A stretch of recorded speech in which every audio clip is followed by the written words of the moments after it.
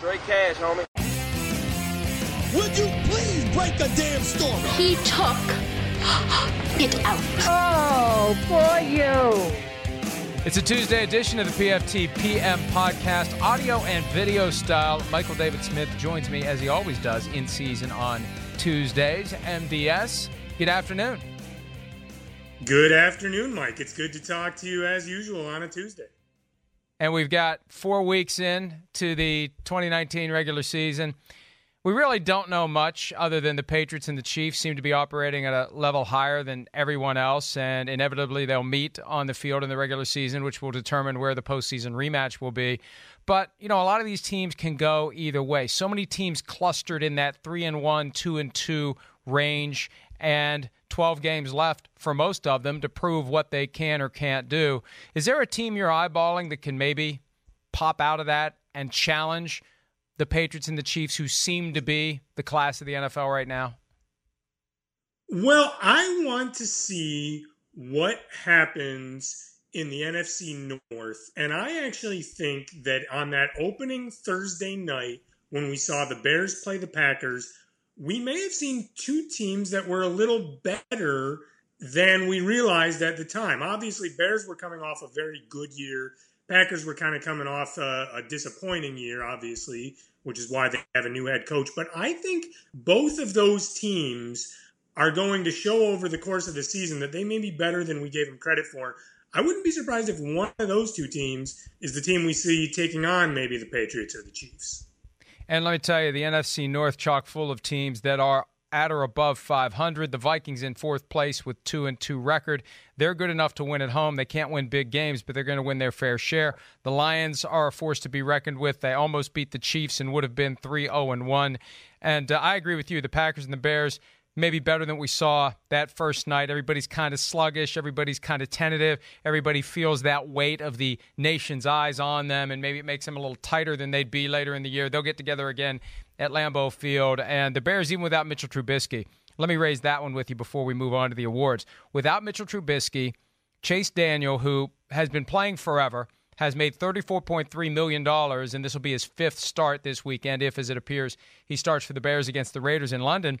I think they're fine with Chase Daniel. That drives some Bears fans crazy. But instead of trying to figure out where Mitch Trubisky's ceiling is and maybe bouncing around with some not-so-stellar performances, Chase Daniel kind of keeps it very, very consistent.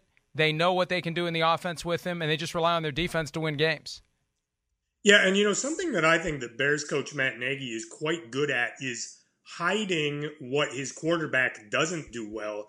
And I thought last year he might have made Mitchell Trubisky look a little bit better than he really is, because Matt Nagy is good at taking away what his quarterback doesn't do. Ideally, you want to have a great quarterback and do all the things he does really well. But when he's got kind of a mediocre quarterback, I think Matt Nagy is good at calling the plays that he can work out on and taking away anything that he's going to do poorly. And I actually think that Chase Daniel will be just fine for however long he's in there as the starting quarterback for the Bears. Hey, and that may be why Mitchell Trubisky's struggling this year, because defensive coordinators breaking down last year's film, taking away the things that they want to do and forcing him in the direction of the things he's not good at. It's clear that he's a work in progress, and the Bears may have a problem down the road if Mitchell Trubisky never does get to a high ceiling. But for now, with that defense, Chase Daniel gives them an opportunity to win games and stay in contention in the NFC. All right, it's time for the Week 4 awards. We're going to start with Player of the Week, then Rookie of the Week, then Coach of the Week, then Call of the Week. MDS, who is your Player of the Week? Well, I'm going to start with the team we were just talking about, the Chicago Bears, and I'm going to pick Khalil Mack. And I thought this was a really interesting game from Khalil Mack because the Bears were without Akeem Hicks. They were surprisingly without Roquan Smith. I think you could make a pretty good case. That's the second and third most important players on that Bears defense.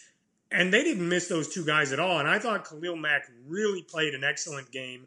I thought the Vikings knew going in, he's the guy we have to stop from disrupting Kirk Cousins. And he disrupted him anyway. He had 1.5 sacks. He forced a fumble. And one of the things that amazes me about Khalil Mack this year is I actually thought certainly I thought he was going to have a good year this year, but I thought he might have fewer of those really splashy plays, those highlight reel plays. That hasn't been the case. He's on pace for more sacks than last year, more forced fumbles than last year. Khalil Mack is playing excellent football. He's my choice for player of the week. It was funny watching that game on Sunday. Right at the start of the second half, the Vikings were down 10-0. They got the opening kickoff. Tracy Wolfson filed her report from the sideline that Vikings coach Mike Zimmer continues to be committed to the run, confident they'll be able to run the ball. They know they need to run the ball. Cut to the action on the field.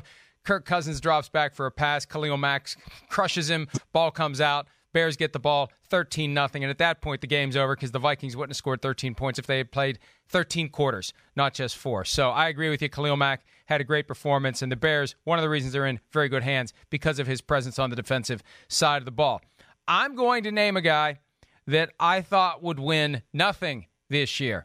I thought that he would be on his way out of the National Football League and maybe to Major League Baseball as a potential middle reliever or at a minimum on the Tim Tebow one-man fantasy camp tour through the minor leagues with the hopes of willing his way at some point to Major League Baseball, and that would be Jameis Winston, the Buccaneers quarterback, who has finally found his groove. Week 1 against the 49ers, it didn't look good.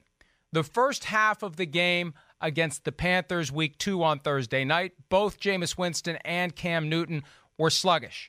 They were bad. It was an uninspiring performance. Then in the second half, Jameis Winston starts playing like Cam Newton. Cam Newton starts playing like Jameis Winston, and Winston hasn't looked back. They should have beaten the Giants, but for that ill-advised decision to take a 5-yard penalty and push the field goal back that would have won the game for the Buccaneers. They would be 3-1. But to go to L.A., and I had a feeling. Sometimes I have a feeling and I know that it's flat out wrong. Other times I have a feeling and I just need to massage it and nurture it and go with it. I had a feeling the Buccaneers were going to win. I picked them to at least cover if that matters. But to go into L.A. and put on the performance that Jameis Winston did with, and I've got the numbers here, he had 41 passes, 28 completions, 385 yards, 4 touchdowns, 1 pick. Now it was a pick 6, so that's fairly significant flaw on his part, but 120.5 passer rating. And let me do the math here real quick. He had 9.3 yards per attempt, so he was moving the ball through the air well. He found Chris Godwin over and over again, 14 targets for 12 catches, 172 yards, and 2 touchdowns. Mike Evans was covered most of the time, although he had a touchdown later in the game. And Jameis Winston, with Bruce Arians' influence, blossoming into the guy that we thought he would be 4 years ago when he was a rookie. And, for some of these guys, by year 3, you know what they're going to be. And Winston had 4 years to get to what we thought his maximum was. But in walks Bruce Arians with a plan for getting the most out of Jameis Winston, and so far, so good. They should be better than 2-2, but they're in great position to compete, and he gets to go back to the site this weekend of the Eat a W from 2 years ago, back to the Superdome, where the Buccaneers ate a W without him last year in Week 1 when he was suspended. This year, he's got a chance to go in there and take down Teddy Bridgewater, who's in for Drew Brees, and vault the Buccaneers to 3-2. And that one's going to be a tough pick for me when we're doing this Wednesday night and Thursday morning because I have to reconsider everything about the Buccaneers after what we saw last weekend. Yeah, and I will have more to say about that game with one of my later awards, but I'll just throw in there one other thing, which is that both of the top 2 picks who are now in their final years of their rookie contracts, Jameis Winston and Marcus Mariota, they're both in this interesting situation where you can make a good argument that, yes, this guy has proven himself as the franchise quarterback, and you can also make a good argument that actually, if this team gives this guy a huge second contract, they're going to come to regret it. And it's kind of a weird middle ground with both of those top 2 picks, Winston and Mariota, because they both had some very good games, also both had some very bad games. Yeah, and both guys are in that spot where it's up or out. And if they don't do enough to convince the team that currently employs them to give them a second contract, where do they go from here? And look, it's weird because this is the first time that we've seen quarterbacks make it to that 5th year without an extension, and they have to prove it. And, usually you're gone by then or you have an extension by then. And this is like the old Terry Bradshaw thing where it took 5 years for the light to finally come on. In today's NFL, they don't give you 5 years for the light to come on. Mariota and Winston are both getting that fifth year to prove it. And so far, Winston definitely is. Mariota, it depends upon which week it is. They play well when they're supposed to lose. They play poorly when they're supposed to win. If he can become more consistent and stay healthy, then maybe they decide to keep him around as well. All right, Rookie of the Week time for Week 4, MDS. Who do you have? Well, I'm going to go with one of the most fun players of this NFL season, and that's Gardner Minshew. We've talked about him before, but he's just having a great year at a time when no one was expecting it. The Jaguars certainly did not draft him thinking he was going to be their starting quarterback. They thought he was a long-term developmental prospect. Obviously, if Nick Foles were still healthy, he would not be on the field. But he's doing everything they could ask of him and more. And I think the most interesting thing to me, as we saw him really take command of that offense in Sunday's win over the Broncos, is he has not thrown a single interception in the 3 games that he started. He did throw one in the game when he came on in relief of Foles after he got hurt, but no interceptions in the 3 games he started. And that to me is so impressive. It shows what a smart player he is, how competent he is at running an offense. And to me, it's really exciting to see, and it also is going to be very interesting to see what happens when Nick Foles is healthy again, because if Gardner Minshew keeps playing like this, I don't think Nick Foles gets his job back. Yeah, and see, Nick Foles has no equity built up in Jacksonville like a Carson Wentz had in Philadelphia, where when he's healthy, he's the guy. And so Nick Foles ends up falling victim to the Gardner Minshew mania. And at some point, we're going to hear 100% rule or some variation of that, where Nick Foles will be back when he's 100%. We may hear the same thing about Mitchell Trubisky. He'll be back when he's 100%. Well, when's he 100%? When the guy that has replaced him cools off and we're ready to put the other guy back on the field. Then you get the benefit of a de facto benching of the starter, followed by a de facto benching of the backup when the backup deserves to be benched, if that ever happens. So I think Gardner Minshew looks like he's good enough to carry this team moving forward, and that would be the ultimate irony for the Jacksonville Jaguars. They go out and buy a quarterback. They think he's going to be the difference maker, and it's a 6th rounder that they end up squatting on in the next draft a month after they sign Nick Foles that ends up making the difference and carrying the team. And as long as Leonard Fournette, who I seriously consider for player of the week, is rushing for 225 yards, you could bring back Blake Bortles. You could bring back Mark Brunell, for crying out loud, to play quarterback for the Jacksonville Jaguars, because you're going to win games if Fournette is running the way that he was this past Sunday versus running in quicksand that prior Thursday against the Tennessee Titans. All right, speaking of the Tennessee Titans, I've got to give some credit to A.J. Brown, the other Mississippi receiver, the one that didn't get the same publicity that DK Metcalf did, because DK Metcalf looks like he was drawn by an artist who does superhero comics. Everything about the guy defined and cut and huge, and he had all the measurables, and he's the guy that's captured the fascination of so many fans going into the draft. He got drafted after A.J. Brown. A.J. Brown went number 51. Metcalf went number 64. And when I would look up and watch any of the Titans-Falcons game on Sunday, it seemed like there he was, number 11 for the Titans, doing something. He finished the day with a couple of touchdowns. He had a 55-yarder. And he's a big Julio Jones fan. Well, he outperformed Julio Jones on Sunday and contributed to that 24-10 victory. 2-touchdown margin, 2 touchdowns scored by A.J. Brown in that game. He had 3 catches for 94 yards and the 2 touchdowns. And it's funny, I wanted to see how both guys are doing, A.J. Brown with the Titans and DK Metcalf with the Seahawks, because we'd heard more buzz from Metcalf so far this year. They both have 10 catches through 4 games. They both have exactly 223 yards through 4 games. Metcalf has 1 touchdown, and Brown has 2 touchdowns. So they're almost on the exact same track, but A.J. Brown gets Rookie of the Week for me because he was the difference maker for the Titans when they went to Atlanta, and it was one of those games they shouldn't have won, and those are the games they win. And then when it's the game they should win, that's when they'll lose. But at least for now, they win, and A.J. Brown looked good in the process.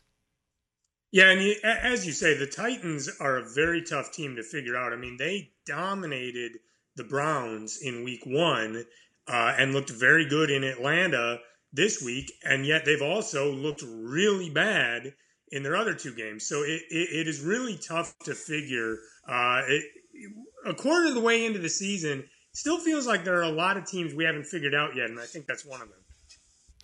And I think that's part of the fun. Even though when we're in the business of, at times, prognosticating and people want to know what we think as to who's going to win a game, it fluctuates so wildly every given week. And when you think you've figured a team out, you find out that you haven't. But that is part of the fun, seeing outcomes that defy conventional wisdom and force you to go back to square one and reassess who these teams are. And we see it every year. Teams will get better or teams will get worse from week 1 through week 17. Rarely, if ever, do they stay the same unless they are just excellent out of the gates like the Patriots and the Chiefs, and barring major injury, will continue to play that way. Okay, Coach of the Week. MDS, you're up first. Well, I hinted at this earlier, but my Coach of the Week is Bruce Arians. And you talked about Jameis Winston earlier, and I really think the single biggest issue facing the Buccaneers this year, it's not even can they finally get to the playoffs, can they get over the hump in the NFC South. It is all about, can Jameis Winston be the definitive starting franchise quarterback that we thought he was when we made him the first overall pick in the draft? And that is Bruce Arians' job to get him there. That's what Bruce Arians was hired to do. Bruce Arians said right when he got the job that he embraces that challenge, that he thinks highly of Jameis Winston and always has, and believes he can be a great NFL quarterback. So far, Bruce Arians looks like he's getting that job done. And, we've seen Bruce Arians do it in Indianapolis and in Arizona. He just has a way with getting teams to get the most out of their ability, and he's particularly good working with quarterbacks. And I have to say, he's done a very good job so far in Tampa Bay. Obviously, 4 weeks in, lots can change. But right now, I think Bruce Arians has to be lauded for the job he's done. Yeah, and look, I was down on Bruce Arians last week after the decision, if it really was a decision, to let the clock run out after they spiked the ball, after Mike Evans made the catch that put them in position to win the game, and the idea of taking the delay and then moving the ball into the middle of the field and making it a 34-yard kick that Matt Gay missed in a game that they should have won.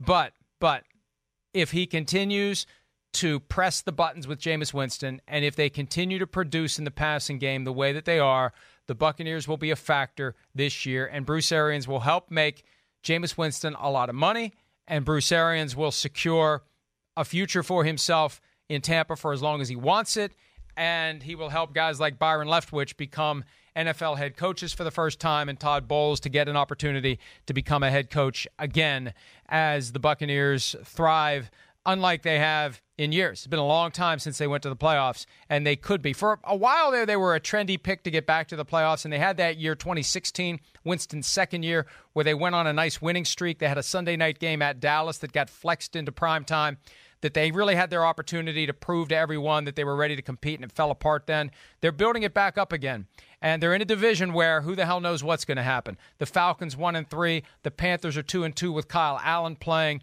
and you've got the Saints at 3-1 holding it together with Teddy Bridgewater. It's there for the taking, and this is the opportunity this weekend for Arians and the Buccaneers to try to get themselves into first place in the division. All right, my Coach of the Week, speaking of the NFC South, when Drew Brees busted up his thumb in week 2 against the Rams, I thought it was going to be a very difficult few weeks for the New Orleans Saints. They had to go to Seattle to play the Seahawks without Drew Brees. Then they had to come home and face the Cowboys without Drew Brees. So I'm thinking, all right, you weather the storm, and then you hope to get your wins after that. You're going to be 1-3, but maybe you can dig out of it, and maybe you can hold on until Drew Brees comes back and then pile up some wins then. And don't look now, but what we've seen from Sean Payton the last 2 weeks is Coach of the Year type stuff. To go into Seattle and win, and yeah, it was kind of a fluky game, but they went into Seattle and they won.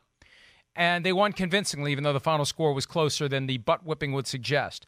And then to play the Cowboys, who I had anointed best team in the NFC. I mean, yeah, they hadn't beaten anybody, but the Patriots hadn't beaten anybody either, and they're still the best team in the AFC. But the Cowboys walked into that buzzsaw. The Saints were ready to match them with physicality on both sides of the ball. And Sean Payton is designing an offense that does not expect Teddy Bridgewater to go beyond his physical abilities. It's all intended to match what he can do. And, yeah, he got sacked more times than I would have liked, especially given the history with the knee injury. You kind of cringe every time he gets hit because of what happened to him when he didn't get hit back in August 2016. But it's fascinating to see what Peyton is doing without Drew Brees. And here's what it's setting up. It's setting up one hell of a dilemma for the Saints after this season.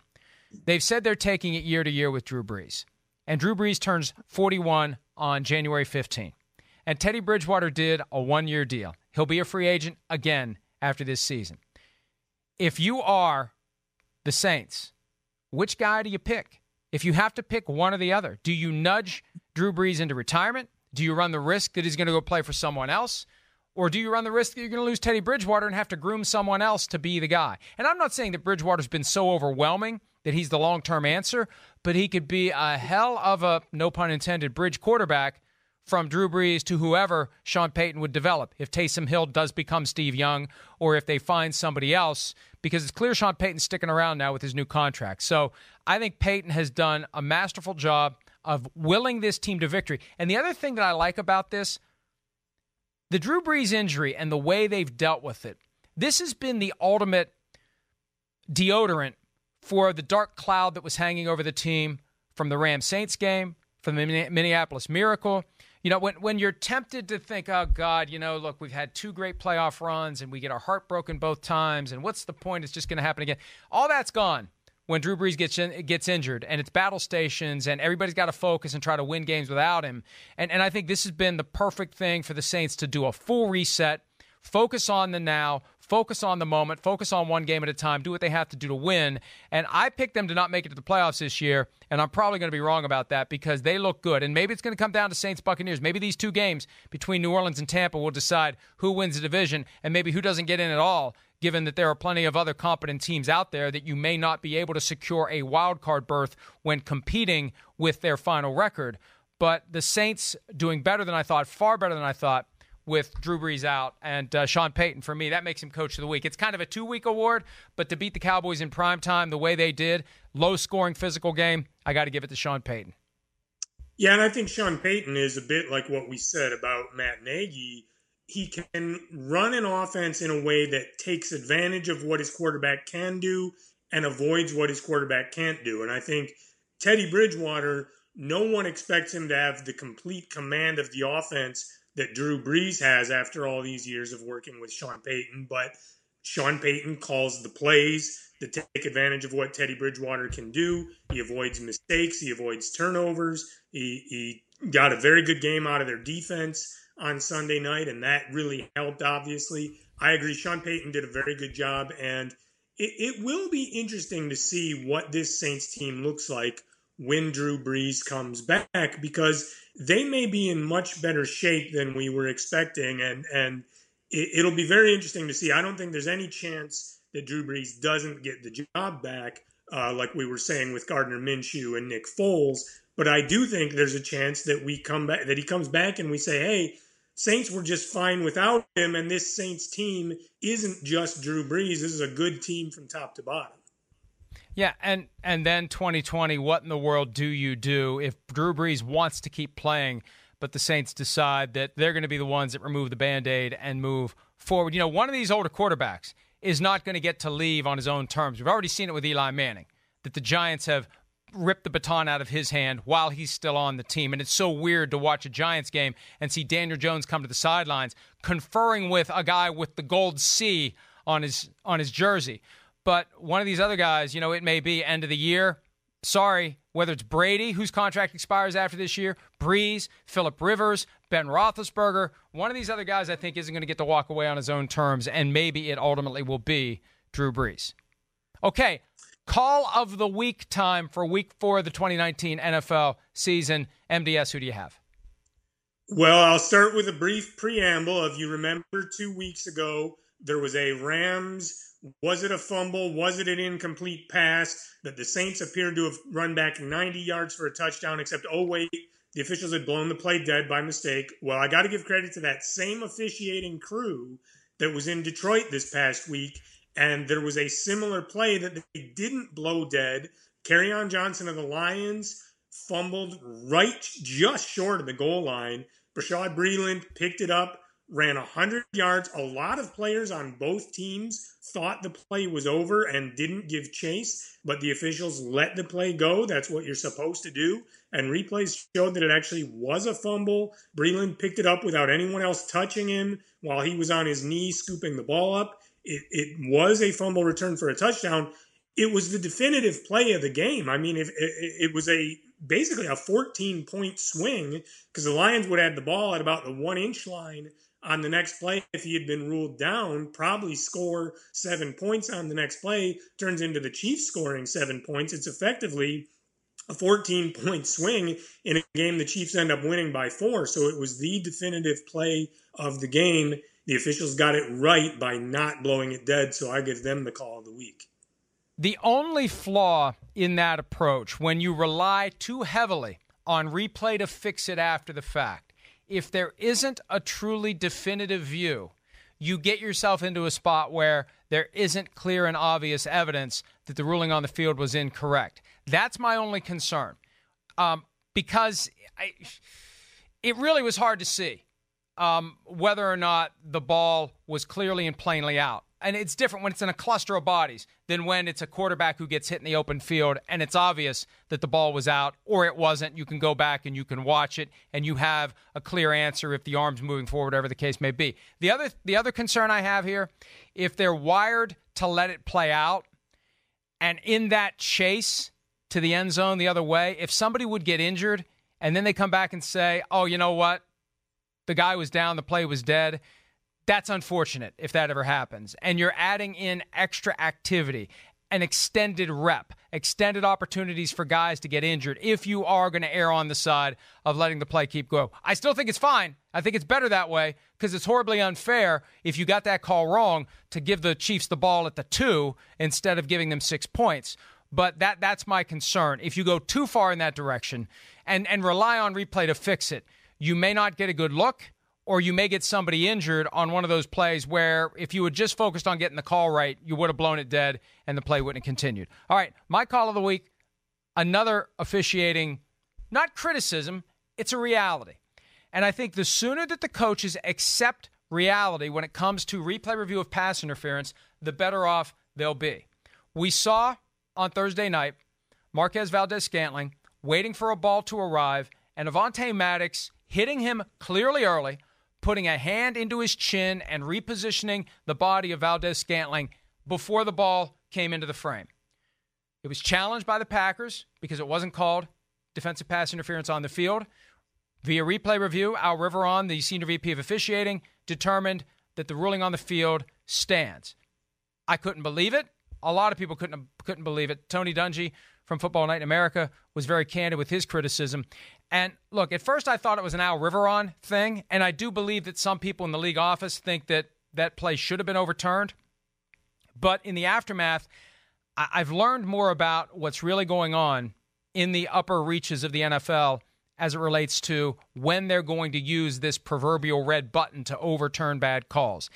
And the message to all the coaches out there is, unless it's essentially a Rams-Saints play with Nickel Roby-Coleman blowing up Tommy Lee Lewis, don't throw your flag. Don't even think about it.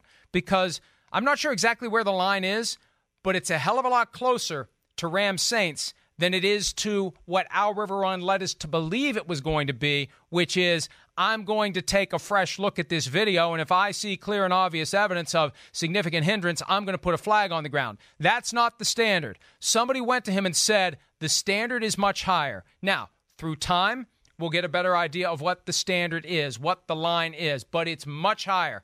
And it shocked me, MDS, that Doug Peterson, later in that same quarter, threw the red flag to challenge Kenny King hitting Alshon Jeffrey early because it wasn't as egregious as the Valdes-Scantling play. And unless Peterson's just thinking that Al Riveron is using a magic 8-ball, which, in fairness, may be the approach, we'll see over time. But unless Peterson just thought he was going to get lucky, he wasn't going to get that call. And I raise that also because the flip side is, and this is something that the coaches knew or should have known, when pass interference is called on the field, downfield pass interference, not the blocking within 1 yard, because we saw one of those picked up on Thursday night. But what we saw last night with the Steelers receiver called for offensive pass interference, unless your people see that there was no contact whatsoever and it's just a phantom foul, do not throw the red flag, because there's never going to be enough evidence, clear, obvious, or otherwise, to overturn the judgment of the official when there is any contact. And we saw the hand into the back of the defensive back, and it wasn't a dramatic shove. It wasn't a pull him down to the ground. It wasn't even necessarily a clear example of evidence of gaining separation. But as long as there's contact, Riveron is never going to pick a flag up. And Mike Tomlin, who's on the competition committee, and when he spoke to the media today, he feigned ignorance about how all this works. He should know exactly what I'm talking about in that Al Riveron is never picking that flag up. So the point is, and Sean Payton said this after the Sunday night game, only throw that flag when it's egregious if the ruling on the field is no interference. If the ruling is interference, you better be able to see that there was no contact whatsoever before you even dare throw the red flag. So it looks like they're trying to craft this thing into truly the worst case scenario, break glass in event of emergency, Rams-Saints type situation, and nothing else. But the problem is, MDS, because of the way that it was explained to the media, and it was members of NFL media that first blew the whistle on this. I don't mean that to relate in any way to other events happening in the world, but when Al Riveron met with people from NFL media and guys like Mike Giardi and Rich Eisen started to tell everyone, hey, in Al Riveron's world, this play from last year, Chargers-Chiefs, would be interference. Super Bowl 53, Stephon Gilmore grabbing the arm of Brandon Cooks would be interference, even though Cooks got his arms through and still had his hands in position to catch the ball. That made us all think this thing's going to be micromanaged. And now we know it's not. And now we know that you should only consider challenging in very, very rare occasions. And I think, look, it's upset people because we were led to believe one thing and now it's something else. But I think where we are is good. I just wish we would have been there from square one. Yeah, and it's one of the kind of philosophical questions about instant replay is, what is the standard supposed to be? Is it supposed to be if we think we got it right by changing the call on the field? Is that a good reason to change the call on the field? Or is it only if we know we got it right by changing the call on the field, are we going to change the call on the field? And I think Al Riveron wants coaches to expect only to get a change if they know that their challenge is correct and that the call on the field was incorrect. And if it's even up for debate, Al Riveron wants to say, I'm going to make the call stand because I don't want this to be the major change to the way officiating is done that a lot of people thought it would be.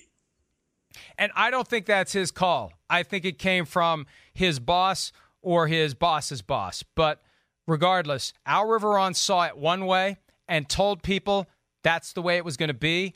And at some point between the end of the preseason and the start of the regular season, he was told by someone, probably Roger Goodell, that bar is going higher. So again, at least we know. And I wish we'd known before week one, because the problem now is, as fans and as media, we are scrutinizing these calls much more than we ever would have before.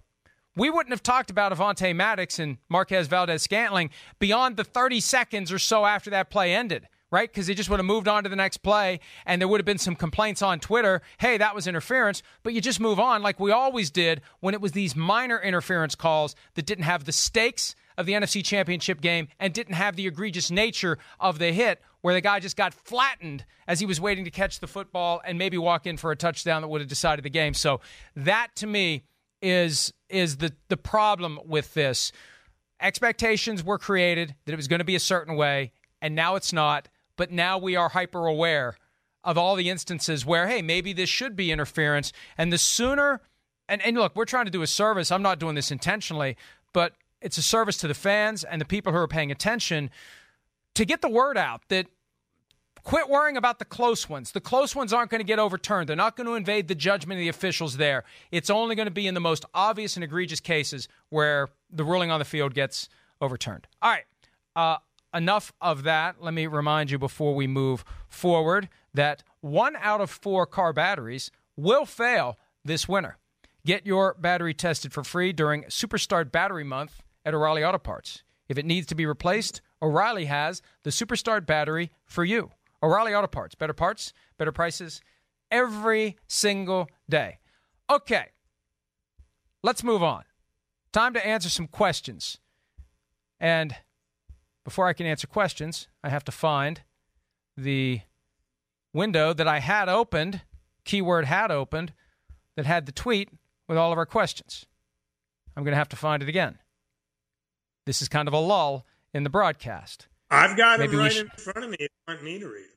Well, if you want to find one, go ahead. Read one, and then I'll catch up to you.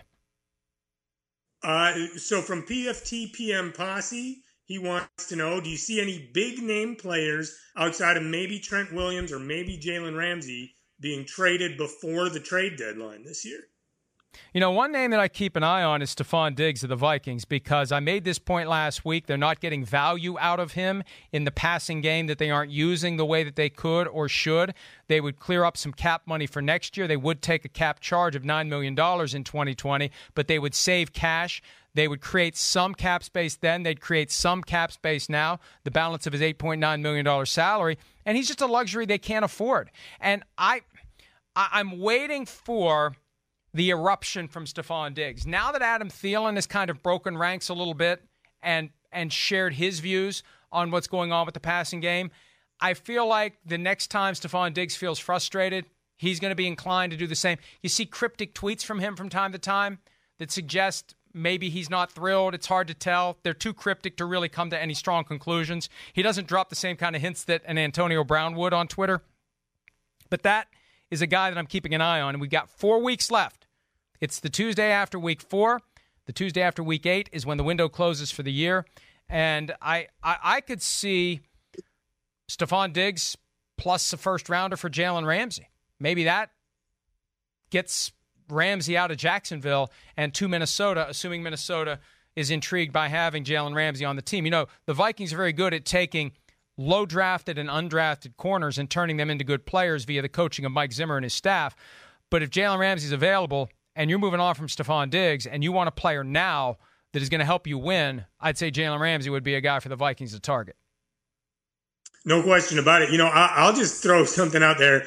I had someone ask me specifically about, could Kirk Cousins be traded? And my answer to that question is, no one wants to trade for that contract. The contract that the Vikings gave Kirk Cousins is just not a contract that any other team wants to take on.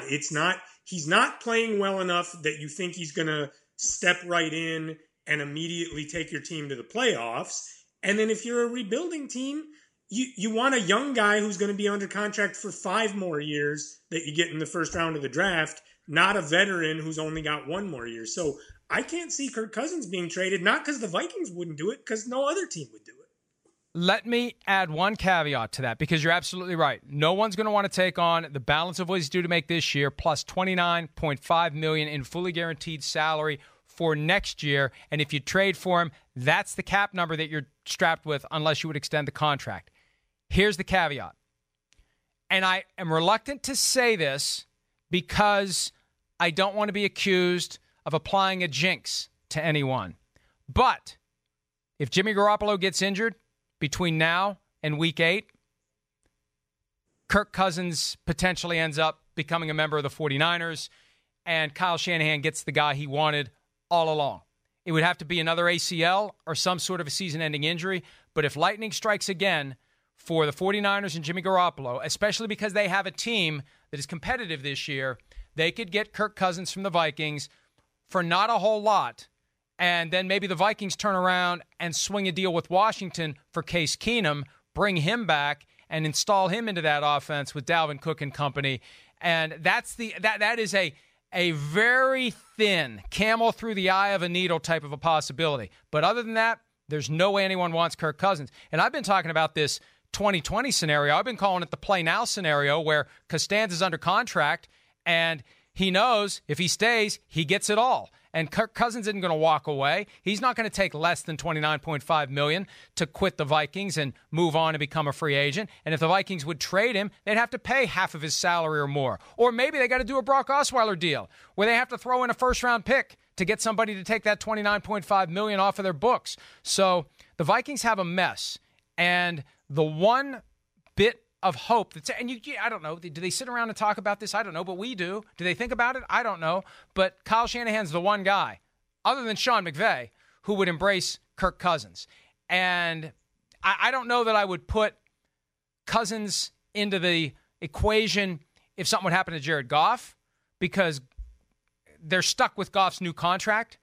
But with Garoppolo, it'd be easier for the 49ers to sever ties after this year and keep Kirk Cousins. And I think that's exactly what would happen if there would be a serious injury to Jimmy Garoppolo over the next 4 weeks. And 49ers fans, if it happens, we're just spitballing here. We're not trying to jinx anybody. We're trying to identify the one scenario where there would be a Kirk Cousins trade.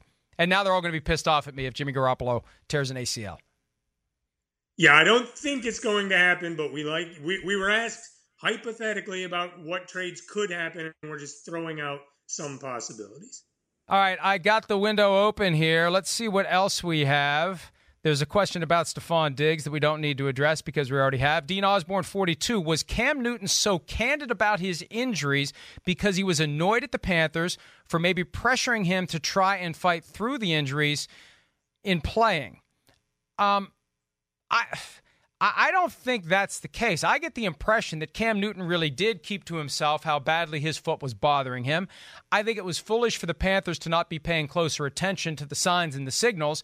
Newton said he was limping at practice. Newton said on the day of the first game of the season he couldn't run around the field and mark his territory. Thank God he doesn't literally mark his territory before games.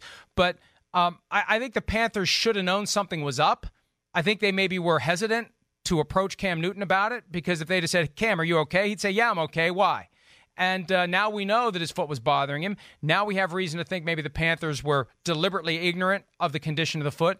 But I got a problem with Cam Newton for, number one, saying what he said on that video, but also for not being candid with the team and saying, I don't believe I can perform at the level I need to. I'm going to tap out here, and Kyle Allen should play. Because maybe they would have beaten the Buccaneers week 2. I don't think they would have beaten the Rams, but maybe they would have beaten Tampa, and maybe they'd be 3-1 right now, MDS. Yeah, I think there's a very good chance that they would have, and I really don't know where this is all going to end up with Cam Newton and Carolina, because I just get the feeling that both sides would like a fresh start, and especially if Kyle Allen keeps playing as well as he has so far, it would be very easy for the Panthers to say, this is our guy now, and we're ready for Cam Newton to be somewhere else. And maybe Cam Newton would say, yeah, I agree, I'm ready to be somewhere else too.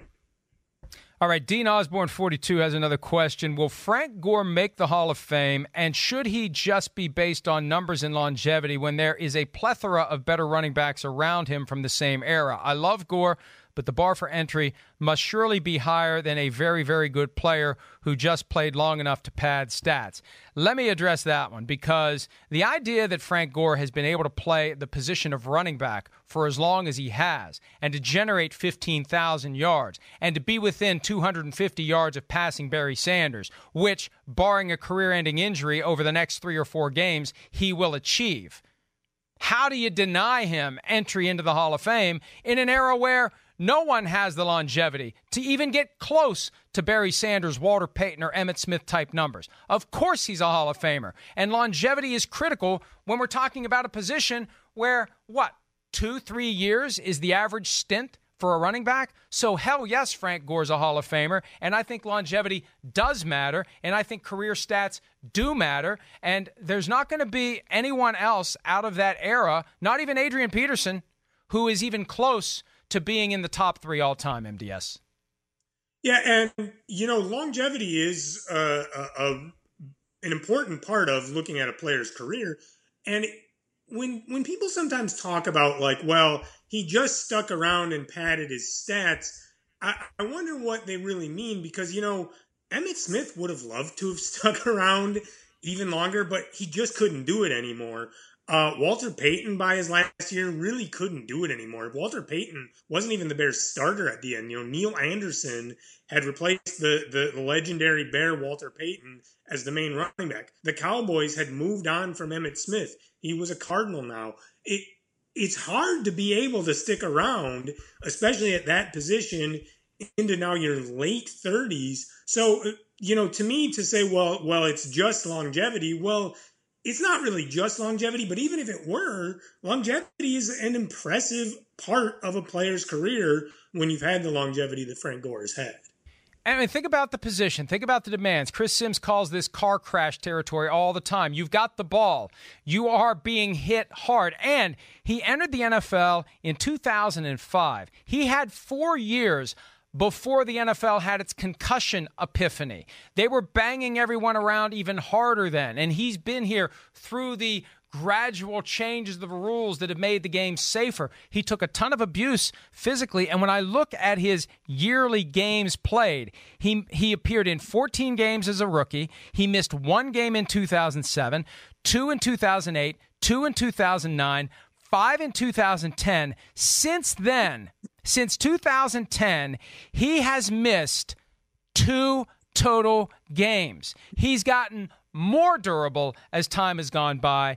It is freak of nature territory to think that this guy at this age is still doing what he did. And if you saw him perform against the Patriots on Sunday, against the best defense right now in the NFL, Frank Gore, it's an amazing story. He's an amazing talent. And just like Tom Brady, who has shown no sign of slowing down at 47, it's more impressive that Frank Gore is showing no sign of slowing down at age 36. 36 for a running back is, that's dog years. And it's amazing to me that there are people who raise these questions about whether or not he deserves a bronze bust and a gold jacket. Of course he does, MDS. Yeah, really, the only other running back I think we've seen who has played this late, now at 36, is Marcus Allen. And a big difference between Marcus Allen and Frank Gore was there were those weird years with the Raiders where there was some personality clash between Al Davis and Marcus Allen, and Al Davis was ordering his coaches, I don't want Marcus Allen to be featured in our offense. Keep him on the bench, give him 2 carries a game. So Marcus Allen hadn't taken the pounding that Frank Gore has taken. There really hasn't been a running back who has consistently started 16 games a year now into his mid and even late 30s before Frank Gore. Yeah, I think Frank Gore is going to make it to the Hall of Fame, and I think he should make it on the first ballot, especially because, I know the voters like to have a good cross-section of representation of positions. And other than Adrian Peterson, right, who's the other lock coming out of the last 15 years? Marshawn Lynch has an argument to be made, but I think Frank Gore should be at or close to the front of the line. At least he made it to a Super Bowl. Adrian Peterson didn't even make it to a Super Bowl. And frankly, and I love Adrian Peterson, it pains me to say it, but for his inability to hold on to the football in the 2009 NFC Championship game, he would have made it to a Super Bowl. All right, next question.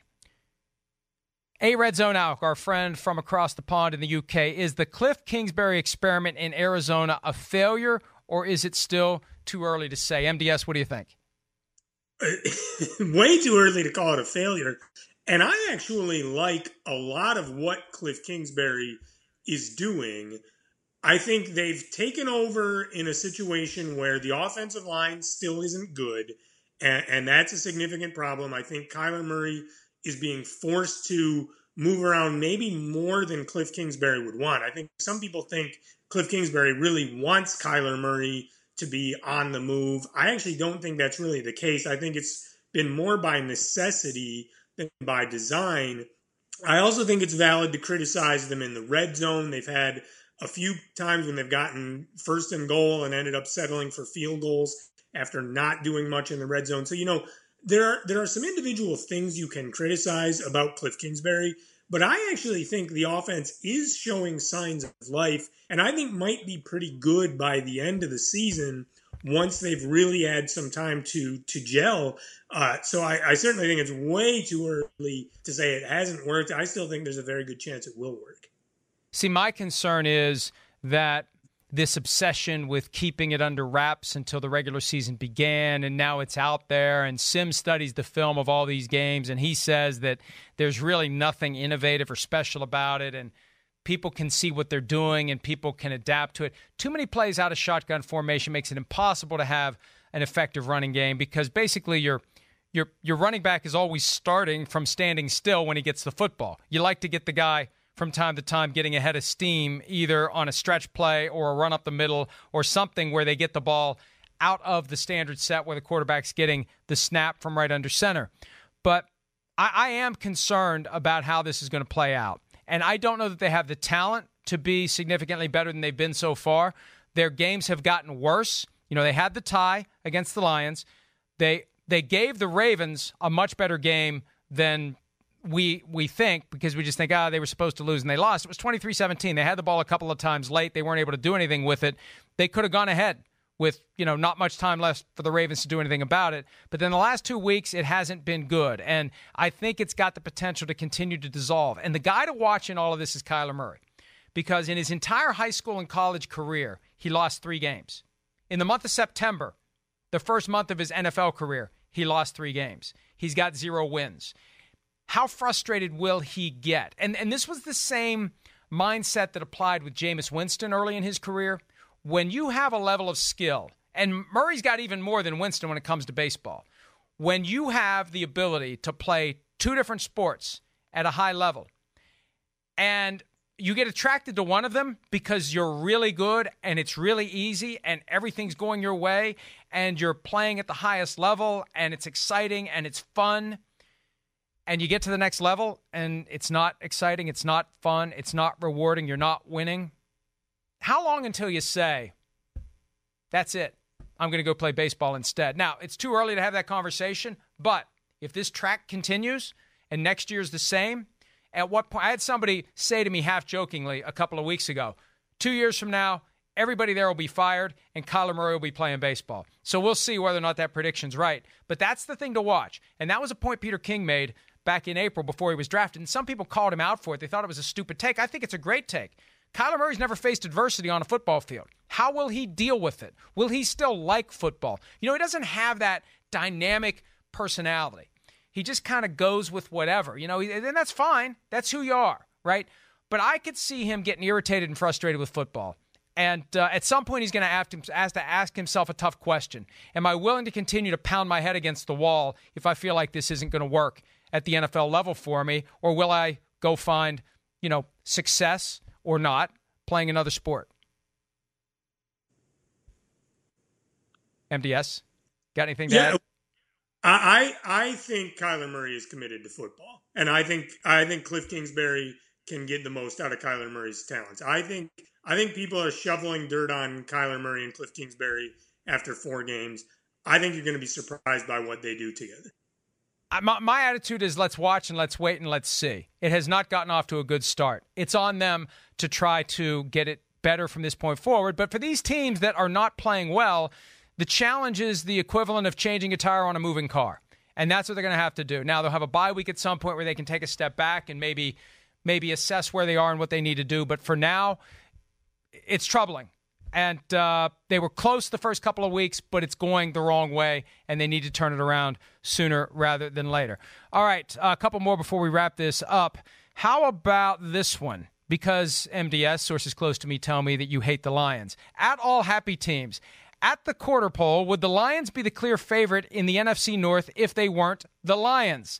Last 3 games were against 2 divisional round teams and the AFC runners-up, and they did beat the Chargers. They did beat the Eagles, and they gave the Chiefs everything they could handle. And, should we feel differently about the Lions, and would we feel differently about the Lions if the guys that had accomplished what the Lions have accomplished were the Packers or the Bears?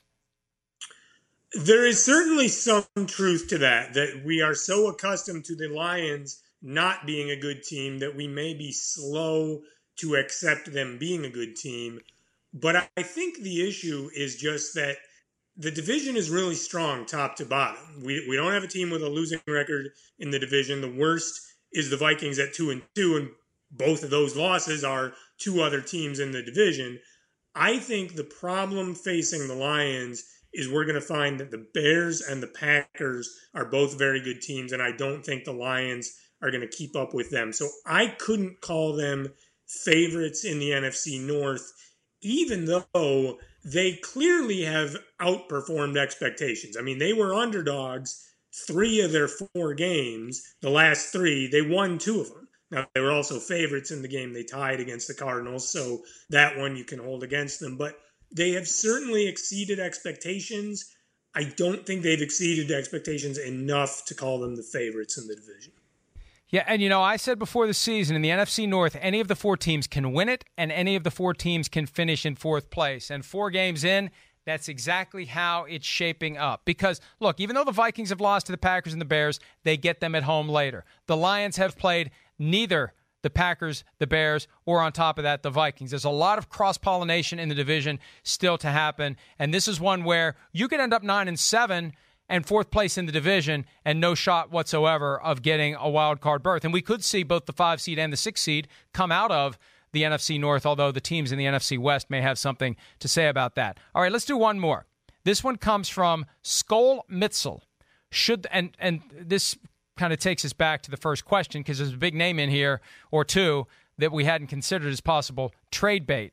Should the Broncos trade Von Miller, Chris Harris Jr., Emmanuel Sanders, and start tanking? What do you think? I don't think so. I think the Broncos have players that they can feel like we could win with in the not too distant future.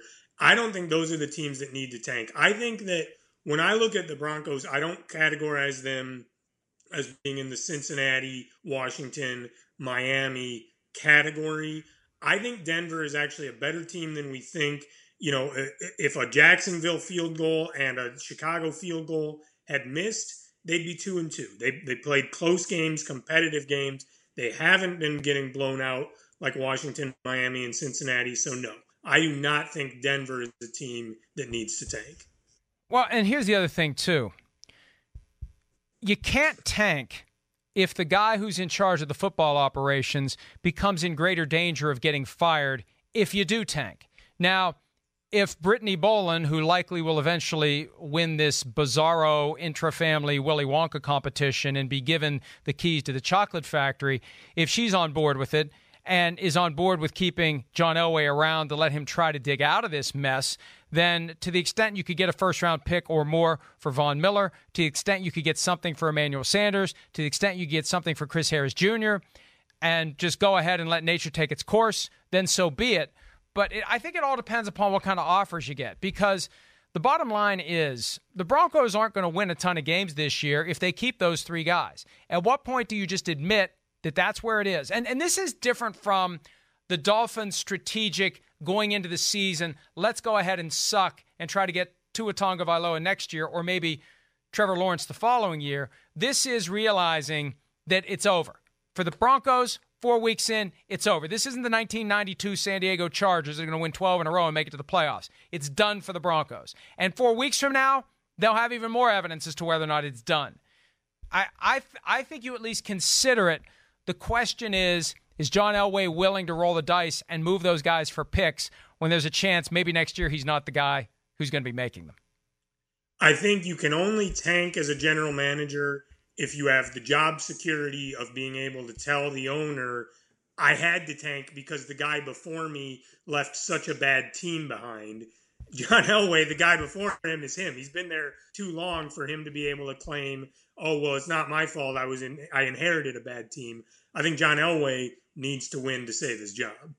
Hey, and look, John Elway's got a Super Bowl that he has won while serving as the GM of the team. And it was his ability to recruit Peyton Manning at a time when everyone else wanted him that made the difference. But the development of quarterbacks, the identification of quarterbacks, the guys they brought in through the draft, whether it's Brock Osweiler, Trevor Siemian, Paxton Lynch, and who knows what Drew Lock's going to be. We're probably going to find out sooner rather than later once his injury heals, because Joe Flacco hasn't been the answer yet, and Case Keenum wasn't the answer last year. At some point, you just have to say one of the greatest quarterbacks of all time doesn't have it when it comes to identifying great quarterbacks. But I don't think that tanking is going to help him in any way, shape, or form. And the question becomes, what kind of an offer may they get? And you know, that's the question. When you look at the impact that Khalil Mack had last year on the fly, traded by the Raiders to the Bears a week before the start of the regular season, if you're one of these teams that's out there and you're just kind of hovering and you'd like to give your pass rush a kick in the ass and you expect to be low in the draft order anyway, what's a first-round pick for the guy that may put you over the top? And that's the question that some of these teams are going to have to ask. So it's the same thing with Jalen Ramsey. If Von Miller would be available, and even if, here's the thing, if Von Miller catches wind of when he's with this team that is falling apart and has been a loser for the last 2.5 seasons, if he catches wind of the fact that somebody's interested in trading for him and he could potentially go play for a contender and get back to a Super Bowl, maybe he wants out. Maybe he wants to move on, and maybe it's not about what the Broncos want to do. Maybe there's a point where this takes on a life of its own. I hadn't thought about it until right now, and that's why I'm glad we answer these questions, because it plants ideas in my head that sometimes get me into trouble, but other times end up laying the foundation for what will transpire. And MDS, if I'm, the Eagles, if I'm the Cowboys can't afford him. The Chiefs already have their guys set. But, think about the teams that are just kind of right in that conversation, in that mix, and could break one way or the other. It's worth making a phone call to see what it would take to get Von Miller. Absolutely. And that's a player who can make an enormous difference to a playoff contender down the stretch. He could come in right away, contribute right away, doesn't have to learn a whole system, just has to be told, go in there and your job is go get the quarterback, and he could make a huge difference to some team. Yeah, and you know what? We have all that speculation and debate and discussion, and watch him end up with the Patriots. By the time it's all said and done, they tend to swoop in when you least expect it and do the thing that seems obvious, but that you would think on the surface they would never do. All right, one thing we never do is talk for too long. Well, sometimes I do, but we try to keep this as close to an hour as possible when MDS is joining me. We're going to call it for now. I'll do more of these later in the week. I'll answer all your questions. Thanks for submitting so many good ones today, and we will do this again next Tuesday. It'll be Week 5 awards before you know it. MDS, thanks as always, and everybody will see you soon. Could use a good ass kick, I'll be very honest with you. The defense is wrong. I don't like your attitude.